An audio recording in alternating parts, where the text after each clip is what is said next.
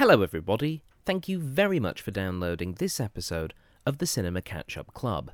For more information, you can visit the Cinema Catch-Up Club's official Facebook page. Just search for the Cinema Catch-Up Club. Or you can visit our website, thoughtjarproductions.com. This podcast is available on iTunes and SoundCloud, and we would really appreciate your subscriptions there, so pick your service of choice. For more information about this and other podcasts we produce, please visit thoughtjarproductions.com. And now, for this week's episode.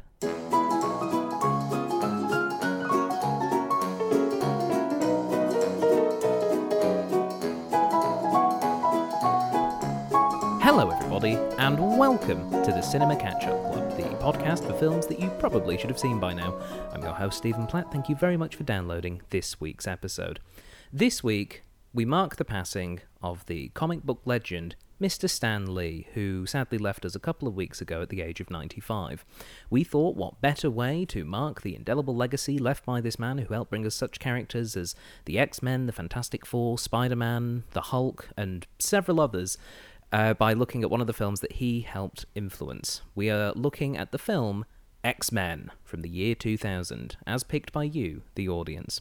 Joining us to watch X-Men, we have, as always, someone who has seen the film and someone who has not. Our guest who has not seen the film, it's Tegan Mulvaney, everybody. Hello. Long time no see. Long time no see, I know. Tegan, you've not seen the X-Men. No, I haven't. I think I was saying before, I really had to think back and make sure that I hadn't seen it because it's just permeated my psyche through the millions of other X-Men films that exist that I have seen some of, and I don't know, just life in general. It's and Stan Lee's influence on the movie world and everything. But I definitely haven't seen it, which is disappointing. Very disappointed in myself. Well, we're going to rectify that Thank shortly. God. Yes. So with obviously Stan Lee being such a big part of things, do you have any particular thoughts on Stan Lee as someone that was involved in creating or helping facilitate the creation of so many of these characters which are now very popular? I mean, what an imagination, I guess. I don't know. There's so much in the films, and I think the way these films are changing and evolving, I'm really excited to see. We know all his characters, but how they've changed and evolved over the years of films being made about him. Does that make sense? A film from 2000 like this is X-Men film is so different to how we're seeing these characters portrayed now, and it's so nice that he seems to have played a part in all of these transitionings of the characters and the way the films are made, is because he's always in them. Yeah, he's always quite literally playing a part. Exactly. So there's obviously a love for the way other people love his characters and the way they want to show them as well. I find that really spectacular. I think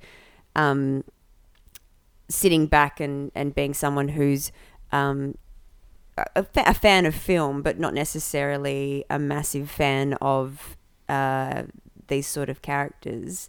I just mean I haven't read the comics or anything like that, but I really admire someone who is passionate about their legacy and how their legacy is shown by those that want to make films about the characters he's made. It's cool. It is cool, yeah. And I mean, the fallout, I guess, or the reaction to Stan Lee passing was quite big. I mean, it was one of those things that you sort of always assumed when it happened was going to be leave an impact. It's fun. He's one of those people. Was he 95? 95, yeah. And everyone was so shocked that he passed away. It's he was 95, guys. But I think that speaks to how incredible a person and a creator he was, because at 95, people are still shocked and devastated that he's passed away. Well, joining us as our guest who has seen the film and a little bit of a fan of the comic book genre, it's Murray Jackson, everybody. Yay! Hello, everyone. Welcome back, Murray. Thanks for having me, Stephen.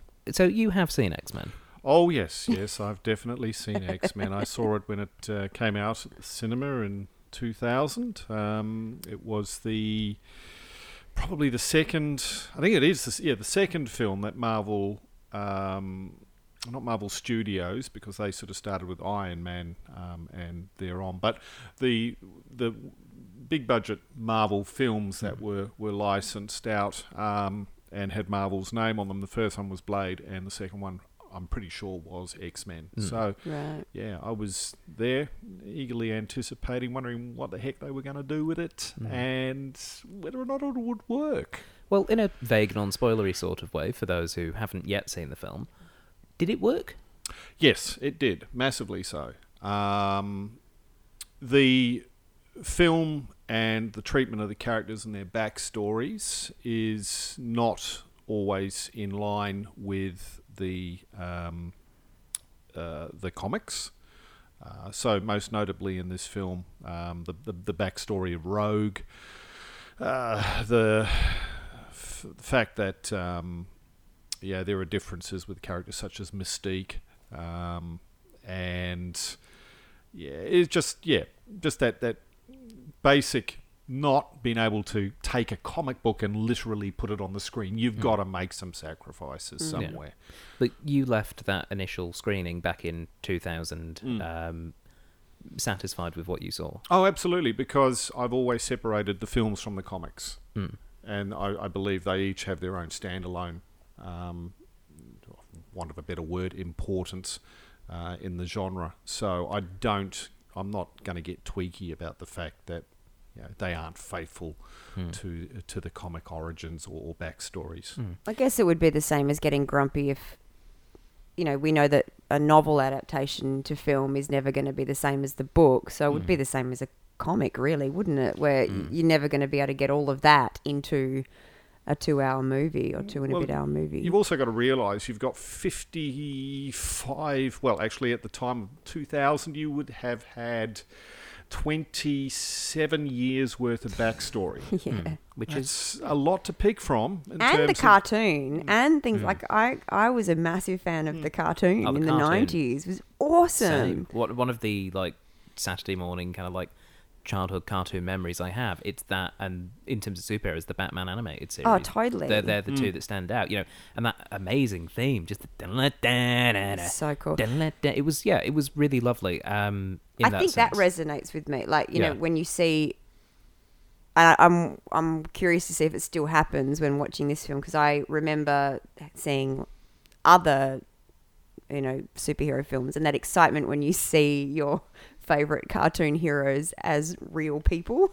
That's very cool. I remember watching Spider-Man, the Sam Raimi Spider-Man movie, and having that one because it was Spider-Man, 2 because it was Sam Raimi directing it, and going, this is so exciting to see this stuff come to life. And so it was a big event at the time in terms of how the fans approached it. There was a lot riding on it.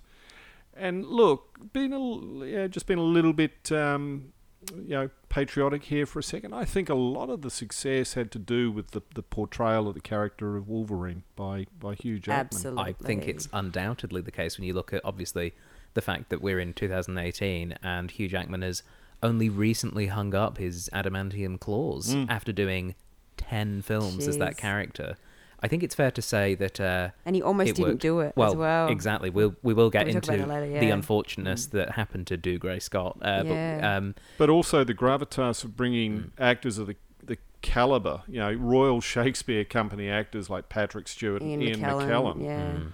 Even people like Halle Berry, I guess, because she was she was Oscar winning by that point, wasn't she? She went for year or two before Monsters Ball. Okay, so she was. But that sort of early 2000s period is she's a Bond girl. It's basically everything pre-Catwoman. And Anna Paquin's in this as well. Yeah, so there's lots of people. She's an Oscar winner, so it's a great cast. Yeah, and I suppose before we get on to watching it, just a little bit from you, Murray, about Mr. Stan Lee. Now, Murray, you're a person who owns, I'm not gonna say far too many comic books, but more than I think I will ever even consider looking at in a lifetime. You are a big collector of the comics of many varieties.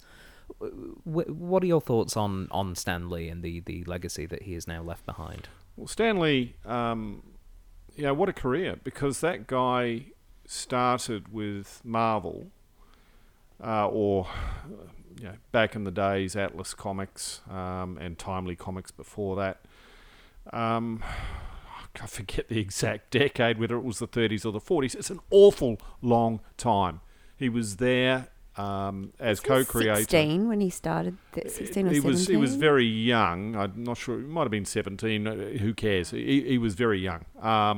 And his uncle owned, this comic book business, but didn't really have a great deal of time or love for the genre. Just get it out there. This is back in the days when, a lot of Jewish publishers were involved in, I guess, for want of a better word, the exploitation titles.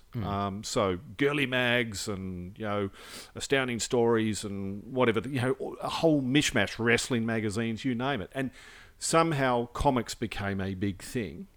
And they were smart guys, but they needed to get their product out there, and they didn't really care at the time specifically what sort of product it was. They're essentially J. Jonah Jameson slamming the desk and going, get me more comics of Bingo. Spider-Man. Yeah. So, you had Kirby and Lee put out Captain America #1, and that was probably Timely or Marvel's first big success, along with titles like Submariner, The Human Torch.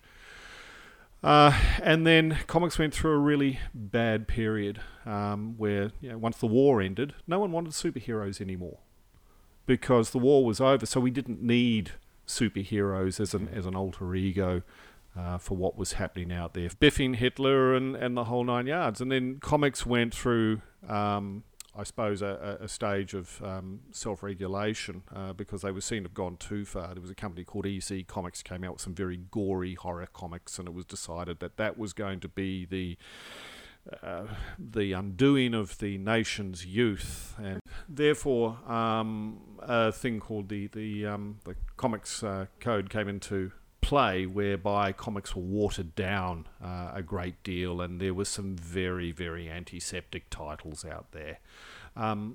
Marvel itself, as a company, the company Marvel didn't come into play until the early 1960s. At that time, Marvel in its previous format was a company called Atlas Comics. Marvel Comics came into play, but they were restricted in the number of titles they could put out because their distribution company, believe it or not, was also the parent company of DC Comics. Oh. So their competition was actually their distributor. And therefore, they could only put out, I think it was 8 to 12 titles a month. They had to be very picky and choosy about what they did. Lee, in the early 60s, was becoming increasingly dissatisfied with comics. He really had ideas of becoming a proper author and putting out some decent literature. And he said to his wife, "That's it. I'm going to pack it in." She said, "Why don't you just do a comic where you can do exactly what you want to do, and if it dies, it dies, and go and do your thing." And that comic was Fantastic Four #1. And from there, the rest is history. The Marvel phenomenon happened, and superheroes became popular, and followed by Spider-Man, the Hulk, and then X-Men came along. X-Men was a very middle-of-the-run title for Marvel. In fact, it was cancelled in the late 60s for a period through to about 1975 because it wasn't a big seller. But Lee's influence has been debated because there are a lot of people who say, well, Jack Kirby was really the big force behind the successful titles that Marvel had. Leaving all that aside, you cannot deny that Lee has been a champion for Marvel and a champion for the comics medium over decades. And that's his legacy. It is. And I think it's... we are a film podcast. We focus on film primarily. But you look at the impact that Stan Lee and the properties he was involved with have had on film over the last 20 years. Oh, he was trying to champion putting out films based on Marvel characters since the 60s. Yeah, and it's we've seen it happen. We've seen it be successful. We've got our what are we looking forward to this year? Captain Marvel, the fourth Avengers film. The next... Oh, no, that's what what's the... After Infinity War, which I just watched the other night. Is that what you're talking about? Yeah, the next Avengers one. What did you think of Infinity War? I loved it. Yeah, and that's just it. We get these films where it's like, you get to see Thanos going around and doing his thing. But again, just the transformation of Thanos is such a cool bad guy because he thinks he's doing the right thing. Like he's talking about biffing Hitler on the chin. Like he's almost this kind of dictator-esque style because the ending of that film was incredible. It was. You'll see that with a lot of the villains is that a lot of them are nebulous characters in terms of some of the stuff they're doing is horrible, but there is reasoning behind it. And you'll see it in this film with Magneto. As an example. And Thanos has a hell of a chin to biff. So, that's it. Yeah, we're looking forward to seeing more of that. He looks like if Bruce Willis and Josh Brolin had a baby, it would be Thanos. And then that baby struggled to breathe for a bit. Yeah. Had a cord around its neck for a little while. Oh, dear. Well, with that being the case, should we watch the X-Men? What an image to end on. Let's watch it. All right. For those of you listening at home, pop in your DVDs and prepare to find out what happens when lightning strikes a toad as we watch X-Men. I don't know what that reference means.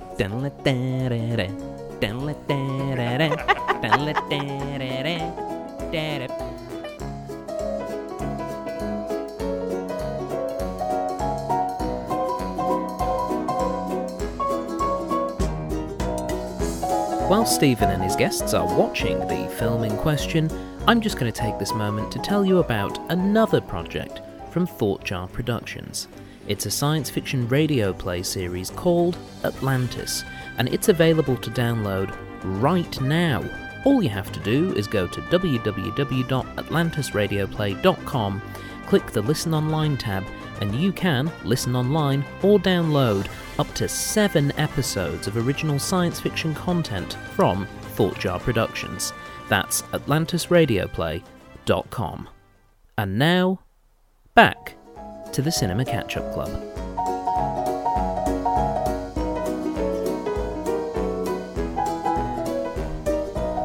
And welcome back, everybody. We have just finished watching X-Men. Yay! That's it for the title. No X-Men First Class, no X-Men Second Son, or whatever they're called. Just straight up X-Men. Just some X-people doing their X thing. I'm joined by... A bunch of X's. Yeah. Well, I mean, a few X's were mentioned in this film. Yeah.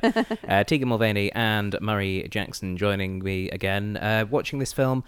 Tegan, you were the first time viewer for this film. What did you think? It was cool. It was really fun.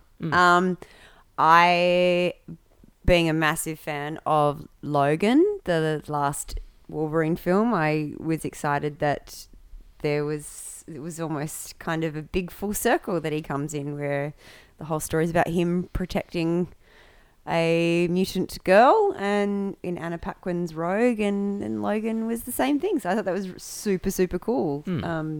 That they paid homage to that in Logan. That was rad. I'd never noticed that before. Yeah. So that was a good thing. It's like, and whether they did it on purpose or not, I feel like they may have. It was beautiful.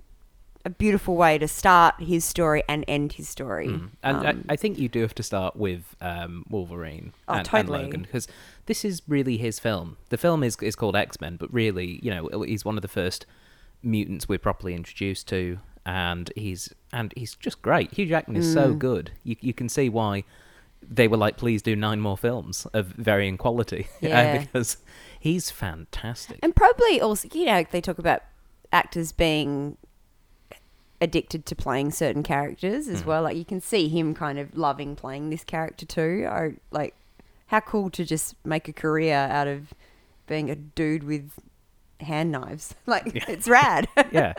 And, I mean, that was the thing we were saying just before we started recording this again, Murray, is that this film really holds up. Like, those effects with the claws and pretty much most of the other special effects don't look like this film is 18 years old.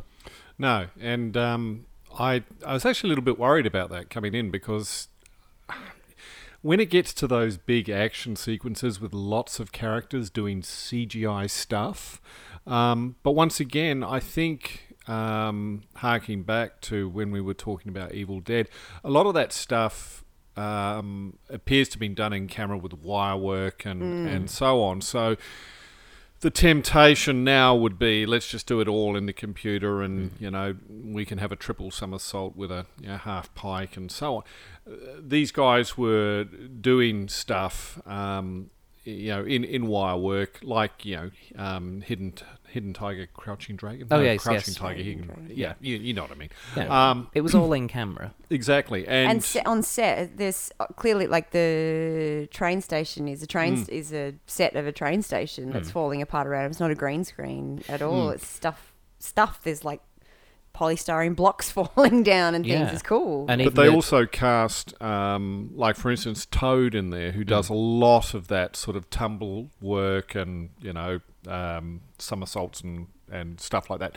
That guy is a very accomplished martial artist. Right. It's Ray Park, better known as... It's your casting. As Darth Maul, you were saying. And we even got a bit where he was swinging a pole around a little bit like Darth Maul. So it was, I mean, I'm honestly surprised with how well this film stands up, considering its age, and also considering that I think superhero ensemble films, as we've seen, can be a bit tricky to pull off. Obviously, we've seen several attempts at the Fantastic Four, which mostly haven't succeeded by and large. Obviously, the Avengers, the first one was very successful. The second one people didn't like as much, and Infinity War, whilst a very spectacular film, has got, I think, big problems with just having too much in there. I think getting that balance right between having the right amount of different ensemble heroes, I think, is quite tricky. And X-Men, I think, does a really good job of keeping it as simple as possible. I think the thing with X-Men is, from my perspective anyway, it's impeccably cast. You have very strong lead actors in both the leader of the X-Men and the leader of the Brotherhood of Mutants. And you had so many other actors there who were probably at the peak of their careers. Some of them are phoning in their performances, though. Halle Berry's a bit on the nose in this. But there's not a... Let's face it, with a lot of those roles, there's not a great deal for them to do. They just put good actors in those roles to make the best that they could of them. Yeah. And it really comes down to your... She was stinky. Really? You didn't like her? No, well, I totally agree that, like, she basically had to stand around in a white wig. Bingo. But you could put a bit of effort in, buddy, I reckon. Well, I mean, she had the accent in this film. She doesn't have the Kenyan accent in any other film. No, I was trying to figure out what accent it was. Yeah, I thought it was like, are you Spanish? What's she's going attempting on? a sort of like bit of a Kenyan dialect, which is in relation to the character of Storm. Great. And they dropped that for the subsequent movies where she has a bigger part more to play. dialogue, yeah. And I agree, like the character of Storm, it's a cool character and a really big, important part of the X-Men. Definitely. She was my favourite in the comic, in the cartoon. But I loved her. In this particular film, she's a little bit in the backseat, and she gets to come more to the foreground in the later films. Same with Jean Grey, where the second film is essentially her film. I know she had a little bit more to play with, maybe, but she just played really well. She didn't have much to say. So did Cyclops. Yeah, Cyclops was all right. He didn't have much to say. Didn't say much, but did his thing. Just the, I don't trust you, Wolverine. Ooh, hey, where's my bike? Stay away from a girl. She is like what I think of Scarlett Johansson as Black Widow, which is snooze fest 1000. I can't stand Scarlett Johansson's Black Widow. Maybe because it's how they've made her be Black Widow, but I just think she's... I don't know. You're not a fan? I hate it. No, that's totally fine. And this it was like... It reminded me of this kind of look pretty acting when I think... Which is... Maybe, in 18 years we've come a long way. I don't think there's any excuses for Scarlett Johansson to be doing that in these films. I think, when you... when she's such a talent, because she's such a talent, and like she should be doing more with her roles. But then to be perfectly honest, once again with the comics medium, women characters weren't written well until many years after. I mean, Jean Grey in the original X-Men series, man, those early X-Men comics, there's a real rapey vibe around how the rest of the team treat her. You know, token female, ooh, yeah, I'm quite taken with her. So, you know... I feel it's interesting that in this film we're almost a little bit of a halfway house, because obviously we don't have Beast from the original X-Men in this, and he's essentially the Doctor character. Yeah. And she takes on that role in the absence of Beast in this film. This is very much centered around... once again, it's very hard to correlate the comics, but this is very much in tune with the second X-Men team that came in on board with, about 1975 with Chris Claremont and... You'll have to say their X-Men names. Yeah, okay. So there was a comic called Giant Size X-Men, number one, that came out in 1975. It was a revival of the X-Men comic, which had been dead for about 6 years. Right. And I believe... and the team comprised Cyclops, Storm, Wolverine. It was very multicultural. Gambit. I know Gambit. No, Gambit was later. So just say the ones I know. you can't really Jubilee. you can't really put this movie in terms of the comic series, but it's more around that second team of X-Men. Right. I have a question. Yes. When they made this film, did they know that they were going to make a bunch of sequels? They intended to, but at the same time, Fox were not entirely sure if it was going to work. So they actually had quite a small budget for a blockbuster. I believe it was only 75 million. Wow, which that's not that much, actually. And at the time, the average blockbuster was about 100 million. Fox were not entirely convinced, but they did sign up the actors to like multi-film contracts on the chance that it actually worked. Like they so that's really ballsy, because just watch, and I think you made a comment at the end when clearly they're setting up for X-Men 2 because, well, they're telling Wolverine where he can find more about his past, and then you have that chess scene with Professor X and Magneto, where they're clearly setting up for sequels. It was like I was thinking, I was like, did they know? Because if this is the first of what has now become an incredible franchise, that's so gutsy. For one writer as well. There's only one writer on that screenplay. Well, only one credited writer. Right, fair enough. There were multiple different writers that came in and did different alterations, including Joss Whedon was one of the writers. Only 2 of his lines survive into the film, and one of them is the "Do you know what happens when a toad gets struck by lightning?" The same thing as everything else, which has sort of become a little bit infamous as being quite a bad movie line. Because she's delivering it like a snoring, lazy, asleep actor who doesn't like the role they've been given. Oh, you're totally going home and watching Monsters Ball just to restore your faith in Halle Berry tonight. No, aren't I you? have no faith in Halle. Halle. No, I guess it could have been worse. It could have been Catwoman. Well, see, this is my all right. So I always compare these. If you don't like your role, fair enough. But she's getting paid a lot of money to do that role, I'm assuming. Probably one of the highest paid in that movie. Probably. Because she'd be she'd be top billing. Oh, close to top billing. McKellen and Stewart might have taken the... In the billing, I believe she's 6th. So she's... The top 3 billing were Jackman, Stewart and McKellen. Right. And then she's sort of on the same par as Famke Janssen and James Marsden, who are... Cyclops and Jean Grey. Right. But she... Okay, so...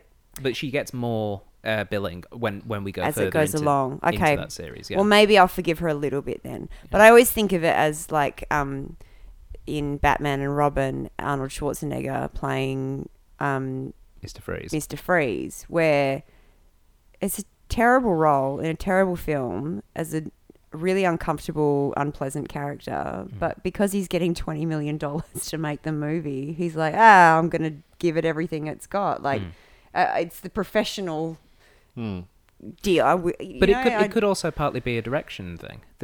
Bryan Singer may have wanted a really boring Storm. Maybe that's what every director of every Avengers film wants out of Scarlett Johansson. Quite possibly. But, I mean... it's a small part of the film that I think doesn't work when there is this larger collective that works. Like, I think the crimes of Halle Berry are pale into insignificance to the incredible acting that we get from Patrick Stewart and Ian McKellen. Absolutely. And Hugh Jackman. And And Anna Paquin. Because it's an ensemble effort, and the choice was to focus on those roles, that those people get to shine, and the rest of it is, it's fairly matter of fact, it's just exposition. Which is fair, but everyone puts in, so I'm not letting it go. They put in so much more effort than her. All of, like, Famke Janssen she's probably got close to the same amount of lines, and she's sweet. There's more intrigue in her for the follow up. Like if it was like if that was the Storm I got, I'd be like, no, I don't want to watch it. Do you think it's also the nature of the role as to remember, this is the early days of superhero films, and how actors might have thought, well, what do I do here? Because that's fair. This isn't your normal dramatic role. Like, everything's got to be bigger. Yeah, that's also fair. Yeah, and maybe she was out of her element a little bit. Potentially. Maybe. And like, for example, Patrick Stewart had never read the X-Men until they said, we want you to play Professor X because you look like him, essentially. Yeah. And he really does.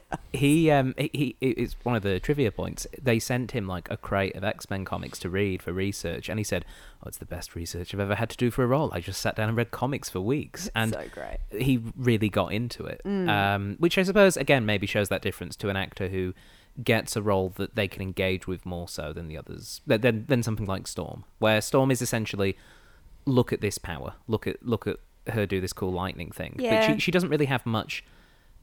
I guess Storm as a character doesn't have much at risk within the film beyond what the risk is to all of them, whereas we've got this love triangle thing that's developing between the others. And that draws in the other two. And then obviously between Charles and Eric, you've got this Magneto, Professor X sort of, well, love affair with the actors in real life because they're best bros. But in terms of like two guys who've known each other since they were 17 and who are on opposite sides of this debate. It's a yin-yang thing. Yeah. It's like everyone else has more to play with than Storm. I think it's that, like looking at the progression of these films, superhero films now as well. Like when you look at Guardians of the Galaxy and you see how much license those actors are given to be as silly as possible, that's where we're transforming in how we're making and looking at films now again, which is really exciting because I think as film actors and like anyone who's done tiny bits of stuff on film as compared to on stage, you're given that direction of less is more so much that now that we're moving into an era where the films are still very passionate and there's still a lot of kind of seriousness to them and like beautiful human moments, but those characters are so silly. Like, that's the metamorphosis, isn't it? Yeah. And once again, you've got X-Men, which, look, let's be honest, it's a film that's trying to take itself fairly seriously. You have the moments where Wolverine makes fun of, what's your name, Wheels, where he's making fun of the nicknames that they've all got, which is really cool. It's like, let's get that out the way, guys. And we're going to focus on the fact that this is a serious film about serious events, and there is, there's an obstacle to get over. There's a villain created, and we've got to save the day. To a film like Guardians of the Galaxy, which is breaking fourth wall, winking at the audience type of stuff, where they just the medium had got to a point where it was so relaxed it could do that. But it still talks about serious things. It still talks about family and loss and identity and for sure creation. Like it's still. But they'd learned by then they could have fun with it as well. They could have fun with the medium. The audience was ready for it. You couldn't have Guardians before X-Men. You go back and listen to a lot of the talk around the time it was announced that Marvel were doing a Guardians of the Galaxy film, and everyone was like, What? What? Oh, okay. Because it was like, no, that's one of the worst comics in the Marvel stage. You might as well do like a Quilt Man film. Like it was, just it was that absurd an idea. And then it worked because because one, they did a really good job. James Gunn and the casting in that film, I think, was on point as well. Yeah. But they also had learnt the lessons of previous ensemble films. They'd learnt from what had happened with the Avengers. They'd learnt from what happened with arguably the second Avengers, which didn't work as well. Well, particularly the early 2000s of Fantastic Four films. Or The League of Extraordinary Gentlemen. Things like that, where we'd seen things like X-Men and X-Men 2, which had worked really well, and then we'd seen things which hadn't worked, and they were able to go, all right, we can do this, plus the audience, we believe, knows a bit more about how to read these ragtag sort of extraordinary power ensemble films. But I think all of them owe quite a lot to X-Men, because absolutely, it still works. It really works, and I think the central argument, that message about government interference in mutants' lives, which is so allegorical to so many different social issues, like Ian McKellen was very much playing and building his Magneto character around essentially gay rights activism, that kind of thing, but taking it obviously to that extreme villainous point. But that is how he sort of built up that argument for him to get the emotionality of why Magneto was connecting with that. And plus, this film does frame it where Magneto isn't some big overarching mwahaha villain, because we see at the beginning of the film what happened to him when he was a child in a concentration camp. Yeah. Which he sees in this history repeating, which is, we're all going to be registered, we'll all be in camps, we'll all be numbered. And it makes perfect sense. And the scene where they're holding up, the protesters are holding up the placards there with, mutant registration now, and put them all in camps and so on. And you turn on the news today and see, what's happening with regards to reaction to this caravan that's going through the Americas at the moment, heading towards America, and you go, my God, nothing's changed. It's all allegorical, as you say, to where we are now, and it probably always will be. And it's it's also that the film tells it so well, and that even though Magneto is the villain, and it's very much set up as though Magneto, his methodology, I guess, is what's the problem. It's the fact that he kills people. It's the fact that he's willing to kill Rogue to make this point. He's not, even when the X-Men are telling him, no, it killed Senator Kelly what you did, he doesn't care because he wants to prove his point. Or even when Wolverine, quite a beautiful moment when Wolverine says, if you really were a man of dignity, you'd be up in there. You wouldn't be using her to do it. You'd do it yourself. Yeah. You'd sacrifice yourself to do it. Yeah. So it was, and it's just very well argued. And and to be honest, I think it's quite mature in how it deals with it. And I think those decisions, like you said, to get rid of some of those things, make a point that the nicknames are silly, or even reference, isn't this black leather a bit much? What do you want? Yellow spandex? Yellow spandex, yeah. Like those references to the existing material, both sort of like set it in place in terms of the overall canon of what is X-Men, but making it more mature makes it something that can be taken somewhat seriously, because this was a film being released into a film world without these big superhero films. Like you said, we really had only really had Blade that had popped up, and before that you're looking at the Superman films with Christopher Reeve. Yeah. And the Batman films. The DC canon before that, Yeah. because Marvel had so much trouble getting traction. And even then, some of those Batman films, as we've mentioned before, had stank the place up. Like, it wasn't necessarily a method of storytelling that some people were going to take seriously. I liked that they used the social climate of that seems to be a running thing through these comic book films as well, which maybe, I don't know if it's consciously does, but maybe harks back to, what you were saying about at the end of the war, people didn't want superhero comics anymore. Superheroes were created basically to, get that patriotic fervour up about how well we are doing in the war or can do against oppressive forces, and you needed a super being. Captain America, you can't get more patriotic than that, can you? But this still used a political climate. I know it's a year before September 11 that it came out, but there was still that climate brewing. There were still wars going on, and then it's quite staggering to see a film with the Twin Towers in it only a year before they were gone. And then is it Spider-Man that came after that where they had to change the storyline? There was a sequence in which Spider-Man was going to be utilize between the towers. to wasn't create he? a web to capture a helicopter. Yeah. And obviously they had to get rid of that because they were no longer there. But wasn't that set on the Statue of Liberty as well? Is that fight on the Statue of Liberty? I don't believe so. No, there's that one's more. I watched Spider-Man. That one's more just. Well, we covered it back in episode 12, Murray. If you want to go and listen okay. to it. Cool. But we in that film, the New York skyline is obviously such a big part of it because Spider-Man that's his playground. That's where he swings through it. That's the other thing about the Marvel films, as opposed to DC films, is they're all set in a recognizable Real universe. places. So you will find in Marvel characters all live in real cities. Yeah. And they interact with one another. And the only time they make up locations is when they're necessary for stories. So like Wakanda and Black Panther, it's more just like, okay, so this has to be this fantastical element, but they still set it in the geography of Africa. They sort of like, they have a place for it, and they talk about how it would interact with those nations around it. For sure. And then the timing of the movie of Black Panther times in with the political and social climates. It's beautifully. It's Marvel have done it so well. It was really exciting to see this kind of the start of that.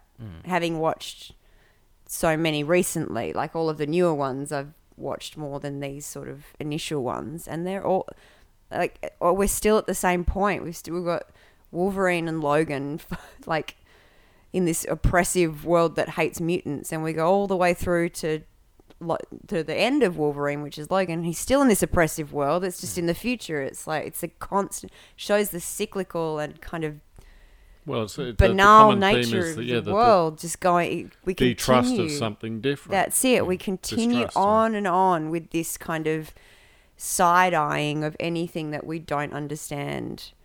That's actually, I liked that conversation between the senator and Storm, where he asks her, "What do you hate real like normal people?" And she says, "Sometimes because they scare me." Like that was really interesting. That part, and that was also a bit where Halle Berry could act, dare say, because she's being. She didn't though, but I thought she was okay in that scene.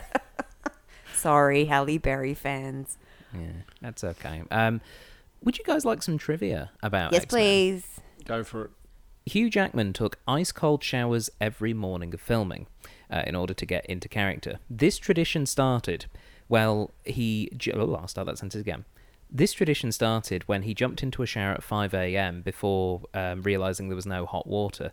He was shocked awake, but didn't want to wake his sleeping wife.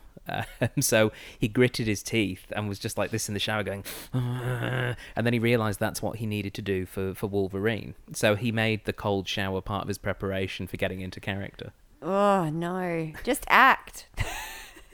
No. I can't wake up. Is it Deb, Just take his a wife? photo of it. Deb Relief in it. Yeah, because he talks about Deb all the time. She's awesome. Yeah. I adore her. Yeah, but coincidentally, I don't know if he'll be doing anything like this, but when Hugh Jackman did his live show, when he toured Australia, if he ever does stuff like that again, you should go see it. The man is an entertainment machine. I saw Boy from Oz with him in it when he just decided he wanted to do it, so he put on an Australian national tour of it. He was he was brilliant. Yeah, but I can just imagine Hugh Jackman going like, "I can't wake up Deb." Ooh, actually, this is an acting thing. Shortly after accepting the role of Magneto, Sir Ian McKellen was offered the role of Gandalf in Lord of the Rings. Oh. Now, he originally declined that because, sorry, I'm busy, Peter, I've got to be in the X-Men. He then spoke to Bryan Singer going, I would quite like to be in Lord of the Rings too. So Singer agreed to rearrange the movie's shooting schedule so that McKellen would finish shooting his scenes by the end of 1999, allowing him to travel to New Zealand in January 2000. To join the Lord of the Rings production 3 months after it started shooting. God, imagine if he wasn't Gandalf. Okay. That would be terrible. They would have just got Michael Gambon, because that guy just seems to step into everything.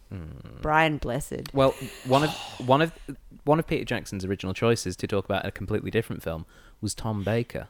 Oh, wow. He wanted Tom Baker to play Gandalf, but Tom Baker Too busy being the voice of Little Britain. Yeah, sorry, Matt Lucas and David yes, Walliams Britain. He, I believe, Tom Baker did not think he was like healthy enough to do the grueling shooting schedule that they had. So that's fair.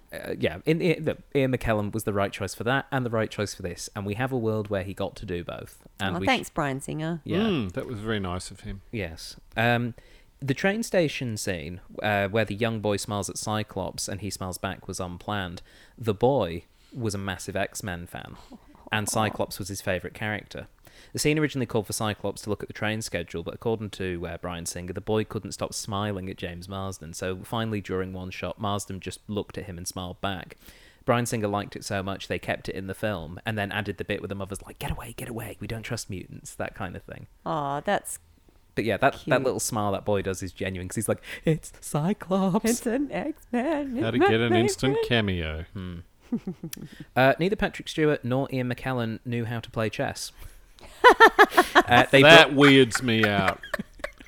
What did they do during their days at the RSC? Play Uno? Checkers, probably. I was probably just sword drinking. fighting. It's just sword fighting and drinking. We're going to play Connect 4, Ian. Twister. Right foot red. Fancy playing chess? Is his face bearded? No. Is Guess. it Bob? Damn it. You have won this game of Guess Whom. They brought in a chess master to teach them how to play. That's so funny. No one would have cared. I wasn't following it, but some people might have. So, but yeah, that's a lovely thing. They're both there going, It is. no. Rebecca Ramin Stamos, Stamos. who was Mystique. Who's now just Rebecca Ramin because they got divorced. Oh, well, in this case, Rebecca Ramin. Her makeup as Mystique consisted of 110 custom-designed prostheses, which covered 60% of her body and took 9 hours to apply. She could not drink wine, use skin creams, or fly the day before filming because it would cause her body chemistry to change and the prosthetics would fall off. Mystique is a really sort of visually impactful character. And yeah. it is amazing how... And I think that's to the credit of some of the more recent X-Men films, is that they've largely stuck with still having the physical... blue body paint and prosthesis on, what's her name? Jennifer Lawrence. Jennifer Lawrence, yeah. thank you, yes. Because it is more impactful seeing that stuff in the real life. Yeah, definitely. And she's great. Like, Mystique's a great villain. She's terrifying. Yeah. I think she's so terrifying in the film. And I like that she survives. Obviously, she survives because she's continued on with various actresses playing her. But... No, and the makeup, the transition makeup and the transition special effects are very good in this film as well. It's also, I think it's interesting that they shoot her in a way which isn't that sort of like objectification, which would happen, like, because it's essentially like a naked blue lady running around. Yeah, a lot of directors would point the cameras in very different areas. Yeah, she has. I think what they've done with Mystique is they create that sort of like, we see a lot of like silhouettes of the body shape, but she's never like, posing sexily going, oh, Magneto, what are we going to do? No, Nothing she's like not. that. She's terrifying. Yeah. She's an assassin that's going to like straight up stab you. Yeah. And it's a really great physical performance. Because she's a hot lizard woman. Yeah. Like, that's really... I think that'd be creepy because it'd kind of be like, ooh, but it'd be so like... It just challenges every part of your brain and your body. It's like, is she gross? Is she terrifying? Is she hot? Like, I don't know. It's cool. And if you find it gross, she can always change into someone else. Exactly. And it's those eyes, isn't it? Yeah. Those eyes. Those lizard eyes, yeah. To celebrate her last day on set, Rebecca brought in a bottle of tequila, which she gave to cast and crew during a filming break. Unfortunately, that was the day they happened to be filming the fight scene with Wolverine, and she got a bit sick and threw up blue-coloured vomit on Hugh Jackman because the chemicals from her makeup coloured the vomit. Oh, no. How good's that? Hugh Jackman just got covered in blue puke. Oh, gross. That's so funny. It's a shame that's not in the film. It would have been a great effect. I mean, you've got Toad throwing Spitting stuff. Yeah, why not Mystique? In order to keep her look a secret, we're still on Rebecca Ramin facts at the moment, she had to sit in an isolated windowless room when not required for shooting. She said, "I had almost no contact with the rest of the cast. It was like I was making a different movie from everyone else. It was hell." Now, obviously, they then didn't have to do that for the subsequent films because everyone knew what Mystique looked like. But that's unfortunate. That's a bit... That sucks. Yeah, but... Yeah, and she's... it must be difficult too because it's a... she's a very beautiful woman. And I guess she gets used to being looked at and admired, and here she is shut away from the rest of the world. Actually, it might have been nice. Sort of like peace and quiet there for 5 minutes. Might have helped character-wise as well for just like... Because it'd take a while to adjust to seeing that, seeing this, in those scenes, like in the helicopter when she's with the senator and like he turns around and she's there, like you. But can you imagine also the privation of 9 hours of someone applying bits to your naked body? Because I'm going with the idea that she was actually naked when they put the prosthetics on. I don't have anything related to that. She she certainly isn't wearing a lot. Like she isn't. No. And it's she has to be completely transformed. She's wearing contact lenses.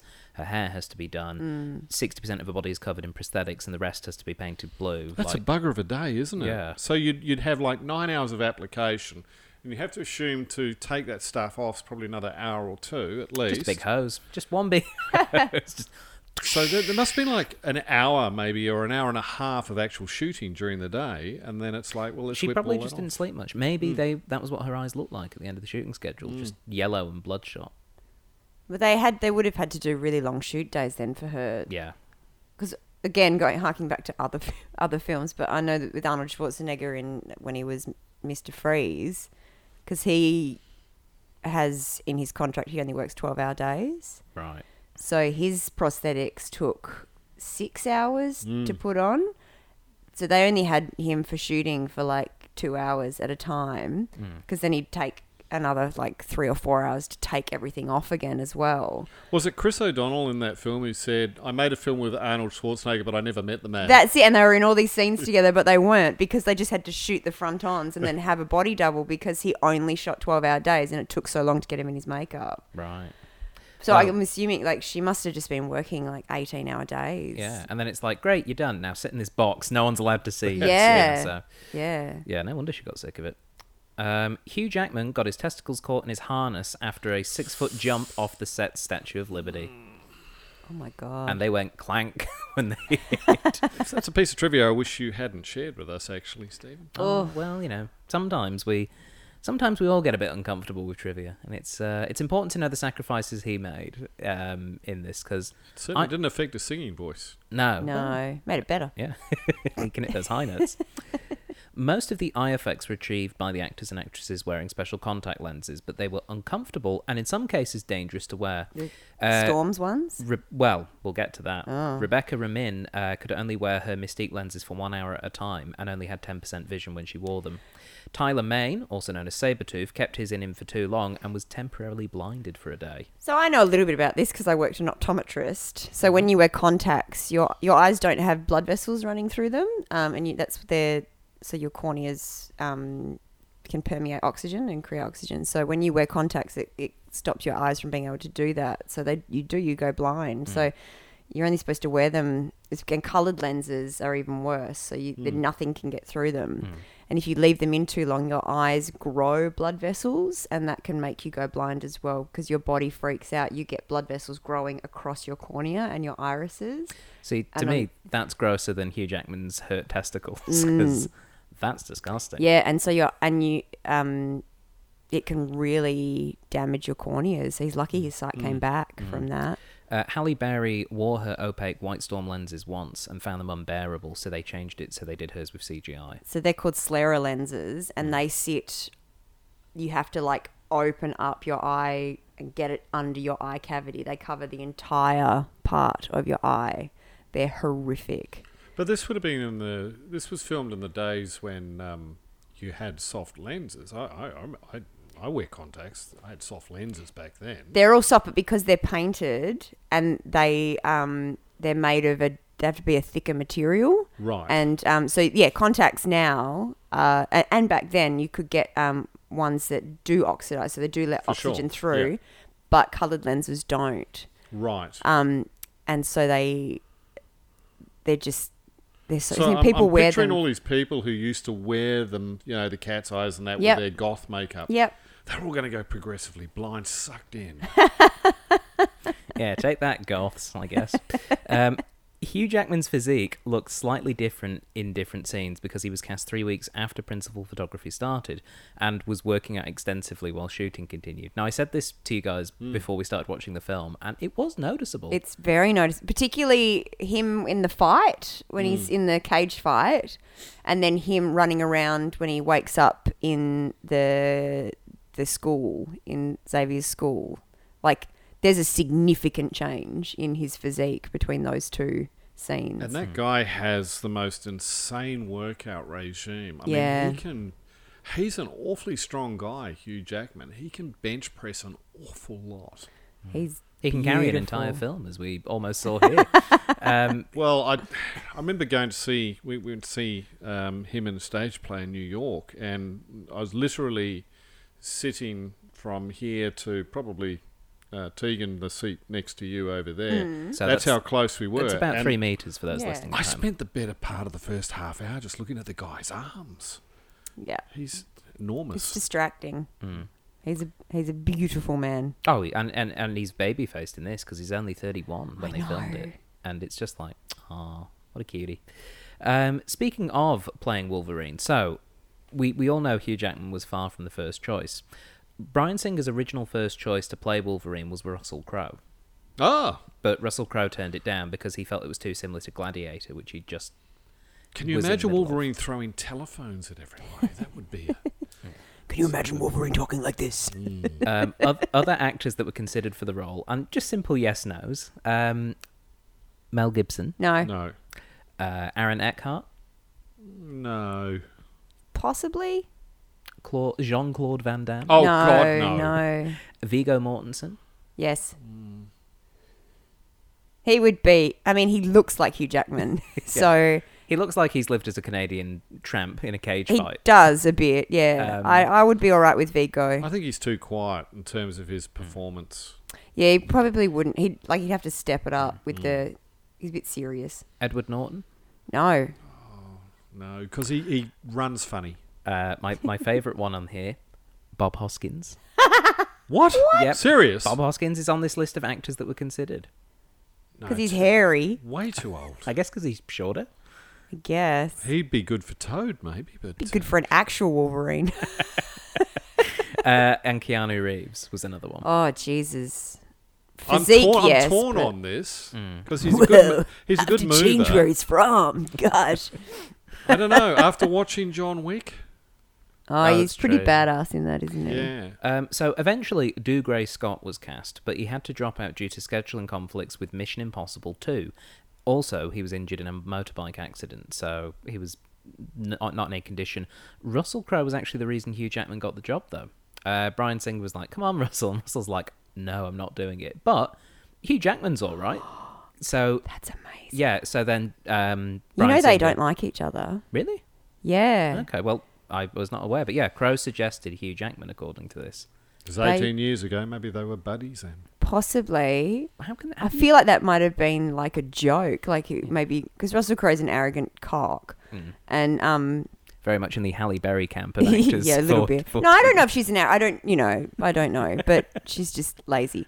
No, he can't... They don't like each other. So... I had no idea. Until Hugh Jackman became famous, he would snub... Russell Crowe would snub him at everything, even though they'd gone through many acting roles and gigs and things together and were this, cut from the same sort of cloth, really.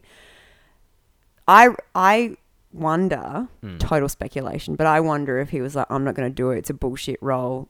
Hey, my mate Hugh will do it. Give it to Hugh. Give it to Hugh. Yeah, and then it's taken off because it was... I'm fairly certain it was Hugh Jackman who said this, but when they did Les Mis, Hugh Jackman was given top billing over Russell Crowe, I think. and he got really funny about it. And so, but since then, Crow's been really chummy, but Hugh Jackman's like, no, you've been a total ass to me my entire career. This is amazing. hilarious. It does explain why Javert hated Jean Valjean so much, though. I was like, why are you so obsessed with him? I realised it's Russell. It's Russell. That's it. So I find that really fascinating because I wonder if that was the reasoning behind it, maybe. So Ian McKellen was initially reluctant to accept the role of Magneto, but was convinced when he saw the costume. It's pretty cool. You can imagine Ian McKellen going, not sure, you get to wear a purple cape. Ooh. And a very phallic helmet. Oh, yes. It is a cool costume, though. It's very cool. It is cool. And it gets cooler. Mm. And it changes. The varieties, it does get cooler. In the Hamilton location, which is where they shot the train station scenes, director Bryan Singer was mistaken for an onlooker and was harassed by a policeman who wouldn't let him join the production team for some time. Because he does look, he's does look a little bit ordinary, doesn't he, Bryan Singer? He's nothing flashy about him. He's very much your average dude. So I feel like a lot of directors look like that. Yeah, that's why they're the director. This is the so the talent and the scope is there, but they're just these sweet little. Should have taken his director chair with him. Everywhere, just carry it under his arm. Yeah. As someone who has directed both of you in a play this year, yeah, I can agree. That's kind of how it goes. Bryan Singer banned comics on set. He didn't want them to influence the cast, so the cast were secretly reading them when he wasn't around. But see, once again, the backstories of a lot of these characters are so different in the comics. I'm not sure you would have derived a hell of a lot from it anyway. And as much of a comic fan as I am, comics can be rather two-dimensional in terms of their characterization. Don't comics change the backstories a lot? Like, aren't there... there's multiple origins for any number of characters, for sure. But sometimes they'll reboot the entire universe. Marvel's probably been a little bit better in terms of that than DC, which had to invent new universes to explain a lot of it. We haven't had a new 52 for Marvel yet, have we? No. I don't think they would have gained a hell of a lot from it anyway, to be honest. No. A couple of other actors that were considered for Magneto. Terence Stamp. Oh, cool. Yeah, that would have worked. That would have been cool. Yeah. I'm imagining when his Priscilla get up there, that's the only thing. It would have been great. Maybe that's why I turned it down. Oh, purple cape. No, I've done that. I've done it. David Hemblin, who was the voice of the Magneto character from the 90s cartoon. I don't know what he looks like, but he had the same voice, obviously. And because, obviously, Sir Christopher Lee. Oh, yeah, he would have been fine. He'd have been But by then, even then, he would have been probably getting a little bit too old to do that stuff. He'd have been in his 70s, maybe? Yeah. Yeah, possibly. But yeah, he would have been very imposing. He might have been a bit too mean, because I think the point of Magneto is not to hate him. He's got to be... measured. Yeah, because there's got to be reason why Dr. X or Professor X still is mates with him, still has that connection to him where he sees the good in him. Before everything goes tits up. Yeah. Oakley glasses were brought in to design Cyclops' custom specs. After the movie, they gave the actor James Marsden a lifetime supply of their sunglasses. Oh, poor thing. Oh, wow. Poor James Marsden. How many sunglasses do you think would qualify as a lifetime supply? Well, that's a good question. I think I'd need about a pair a week. Aren't they they date? That's the thing, isn't it? They date. Then they come back into fashion. I don't know if it's like he gets like 2,000 pairs now, or he's just got like a card that means, oh, here you go. Well, that style was super fashionable in the early 2000s. Do you think like on the set of Westworld, he just turns up and he just goes to his fellow actors? So anyone want any glasses? Because I've got shed loads of these. Seriously, gross. Take a box. Executive producer Tom DeSanto chose Bryan Singer to direct after watching The Usual Suspects. He was impressed with how Singer directed the ensemble cast in that film. Solid. Yep. That's Although, to be fair to Bryan Singer, or perhaps not to be fair to Bryan Singer, I think a lot of the ensemble in The Usual Suspects just did whatever the hell they wanted to. Point in case, Benicio del Toro's performance in that.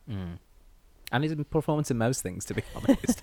Great actor though he is. It's kind of just like, and we'll just let Ben do what he wants and then act around it. They're not going to understand a word I say. But kudos to him for pulling the whole thing together. He made a name for himself, not only out of probably on the back of Usual Suspects, but I think Bryan Singer really made a name for himself out of the X-Men films.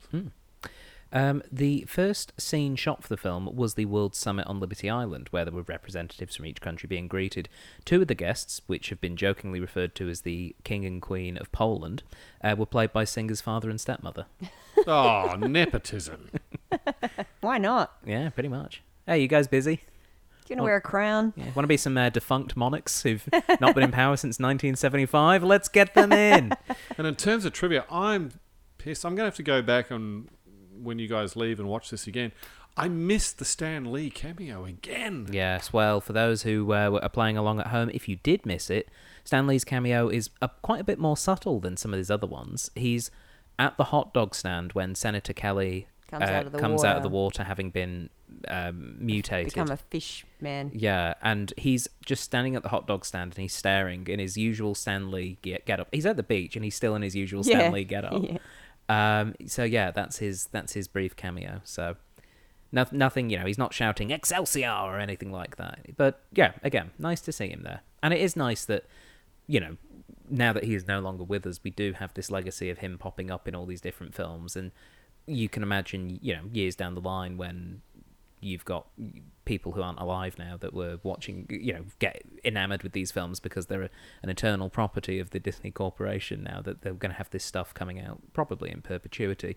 They can go back and see this initial creator cutting Thor's hair in Ragnarok, or we were watching things like that, because Foxtel were playing all the Marvel films after his passing, and it was really sad. Like, it was kind of cool, but because we watched Black Panther, we watched Ragnarok, and we watched Guardians of the Galaxy, and it was like, it was really sweet just to see him pop up in these silly roles in each film, because you just forget until you see, like, do you find that when you watch Marvel films? I always forget that he's going to be in it until I see him. I'm there he is. I'm very much aware now. I'm waiting for it to happen. I always forget, and then I see him, like, but now it's like, It does break the fourth wall a hell of a lot. Yeah, and it'll be curious to see what they do with it now, because obviously there's a couple of films coming out which he's already filmed his bits for, so he will be in the next Avengers film.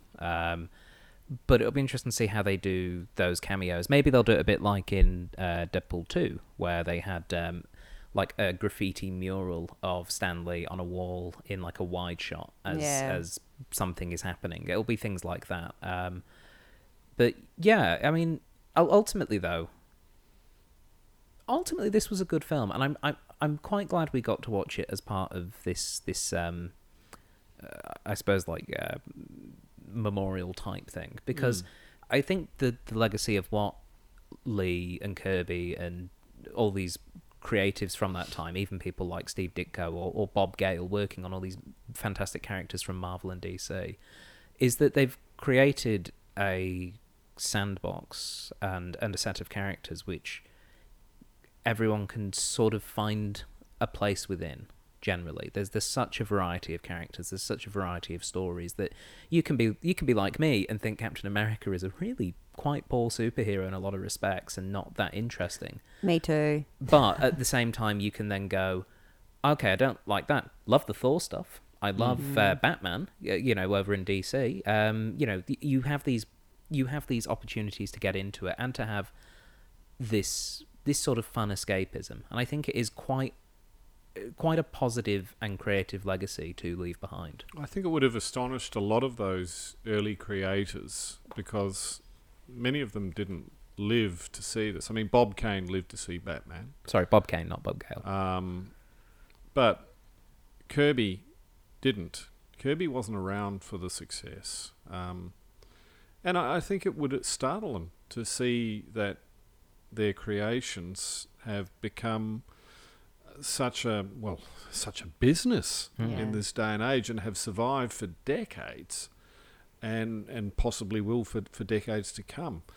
and the fact that it's come to a point of such wide acceptance, the comic book, which is one of one of the great American creations, has come to the point now where it's just so widely embraced worldwide.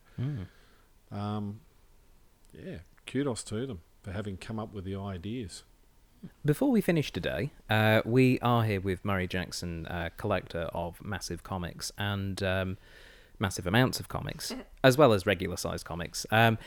What we have here is something a little bit special. Now, obviously, this is an audio medium, so if you're listening to this, you won't be able to see it, but if you go over to our Facebook page, you'll be able to see a picture of what I believe is a first issue of X-Men. Correct, Stephen. Yes, this is X-Men number 1 from... Oh, God, now I'm putting myself out there. I think it's September 1963 was the first issue. And, yeah, I picked this up a few years back when I was trying to complete my run of X-Men. I've read these early issues. I haven't just collected them and put them away. I have actually read them, albeit in a collected format. They're really interesting in terms of being a product of their time. They're very simplistic. So, there's peril. The good guys come in, they fix the peril, and it's all done. And usually within the pages of the issues. So you didn't get sweeping story arcs or anything along those lines. That came years later. And it's just interesting with the dynamics of the team. So Jean Grey, who appears in the film, in this she's very much the object of affection of the lads in the team, all competing for her interest. Ultimately, she does end up with Scott Summers, Cyclops. But the great thing is that they developed her character, and over the years she went on to be something very big in the X-Men universe, even became a villain. Well, I believe that's where we're heading with the next film, Dark Phoenix. Well, yeah, she becomes Phoenix in the next film, and then I think it's X-Men Last Stand that she becomes Dark Phoenix. I can't recall off the top of my head, but yeah, it sort of follows that storyline. But yeah, fairly simplistic in these early days, and very much in the 60s.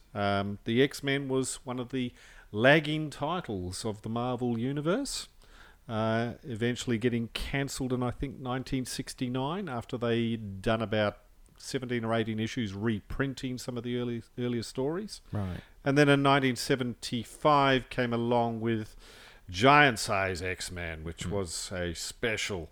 I think they were just testing to see, could we make a comeback with this? So they introduced a new team, and they were very much a multicultural team. So you had Wolverine from Canada, you had Storm from Kenya, you had Colossus from Russia, different sort of characters, Nightcrawler from Germany. And they relaunched the title, and it was wildly successful on the back of a guy called Chris Claremont, who was a very, very good comics writer, and came up with probably the most seminal X-Men storylines in his time. The year before that, Wolverine originated, 1974. Wolverine originated in The Incredible Hulk. Hulk seems to have been responsible for introducing a lot of comic characters who went on to be probably, arguably, more important or more successful, popular, whatever the word may be, in the Marvel Universe than the Hulk himself. Oh, that would make him mad. Yeah, absolutely. We won't like that. So it screams The Incredible Hulk, and now the Wolverine. And the survivor of the epic battle must face the Wendigo. And the third big famous character. That's it. Yeah. Whatever happened to the Wendigo? Well, I believe he's getting a Disney Online interactive series in 2022. So that's what? So yeah, he's not. It sounds believable though, doesn't it? So yeah, when they talk about the yellow spandex, there is Wolverine in his yellow spandex in that early the issue. Wendigo is like a weird blue gargoyle thing, monkey. Yeah. Yes, we'll have an image of those delightful pictures the delightful comics, up there on the website for you to see. And Murray, I must admit, I'm not a comic books person. So, just how rare is it to have a first edition of X-Men?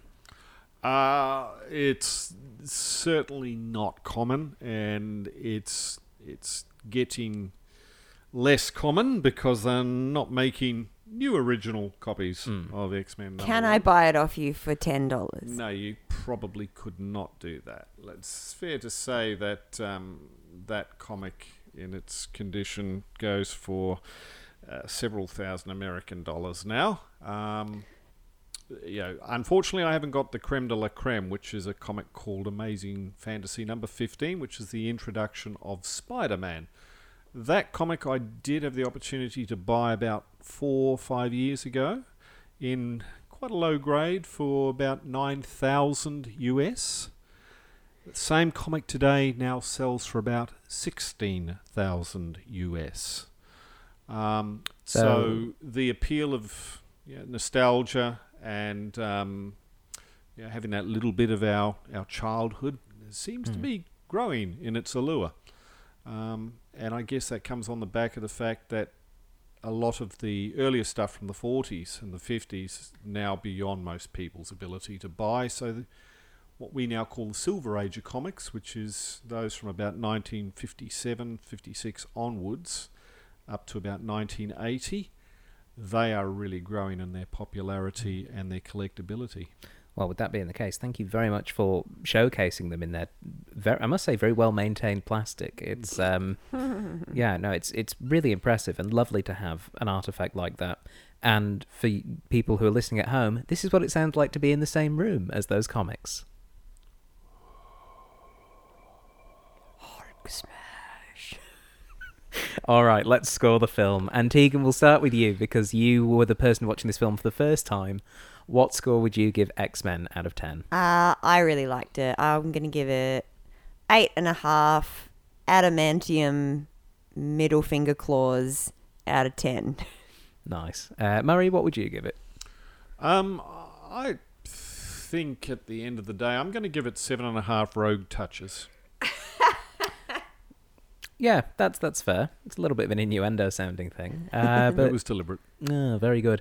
And for me, I'm pretty much around the same as both of you. I was pleasantly surprised with how this stood up to my memory of it from watching it as like a 10, 11-year-old. It was still fun. It's still a fun film. It's definitely worth watching. So I'm going to give it 8 original editions of the X-Men, which are just out of arm's reach, so I can't run out of the room and I can take them. But yes, thank you very much, Murray and Tegan, for joining me on this episode of the Cinema Catch-Up Club. It's fine. I'm just going to read this first edition over this lit candle. Yeah. Oh, do you want to have some barbecue ribs there? Do you want to eat them by hand next to it? No! Oh, no! Wine! Oh, I think it's starting to rain in here. Put the salsa down. Can anyone smell burning plastic? Excelsior. Thank you, true believers. There we go. For those of you listening at home, thank you for listening to this episode. This episode and the film contained within was selected by our Patreons. They got to nominate all these different superhero films which were up for the vote, and then the general public chose. Thank you for not choosing Mallrats, I'm just going to say, because that would have maybe not been the legacy we wanted to leave for Mr. Lee. Great cameo. It is a great cameo, but maybe not thematically appropriate. For those of you who are interested in becoming a member of the club and being involved in things like that, you can find us over at patreon.com/CCUC podcast. If you want to see an image of Murray's original edition of these comics with Hulk smashing and Wendigos abound, then you just need to go to facebook.com and search for the Cinema Catch-Up Club there. Give the page a like and you can see the pictures there and also get weekly updates of our episodes. If you're a bit more traditional and you want your podcast to just come straight to your phone or laptop, you can subscribe to us on iTunes or SoundCloud or any other podcasting or podcatching service. But that's all for this week, so until next time, Excelsior! And beyond.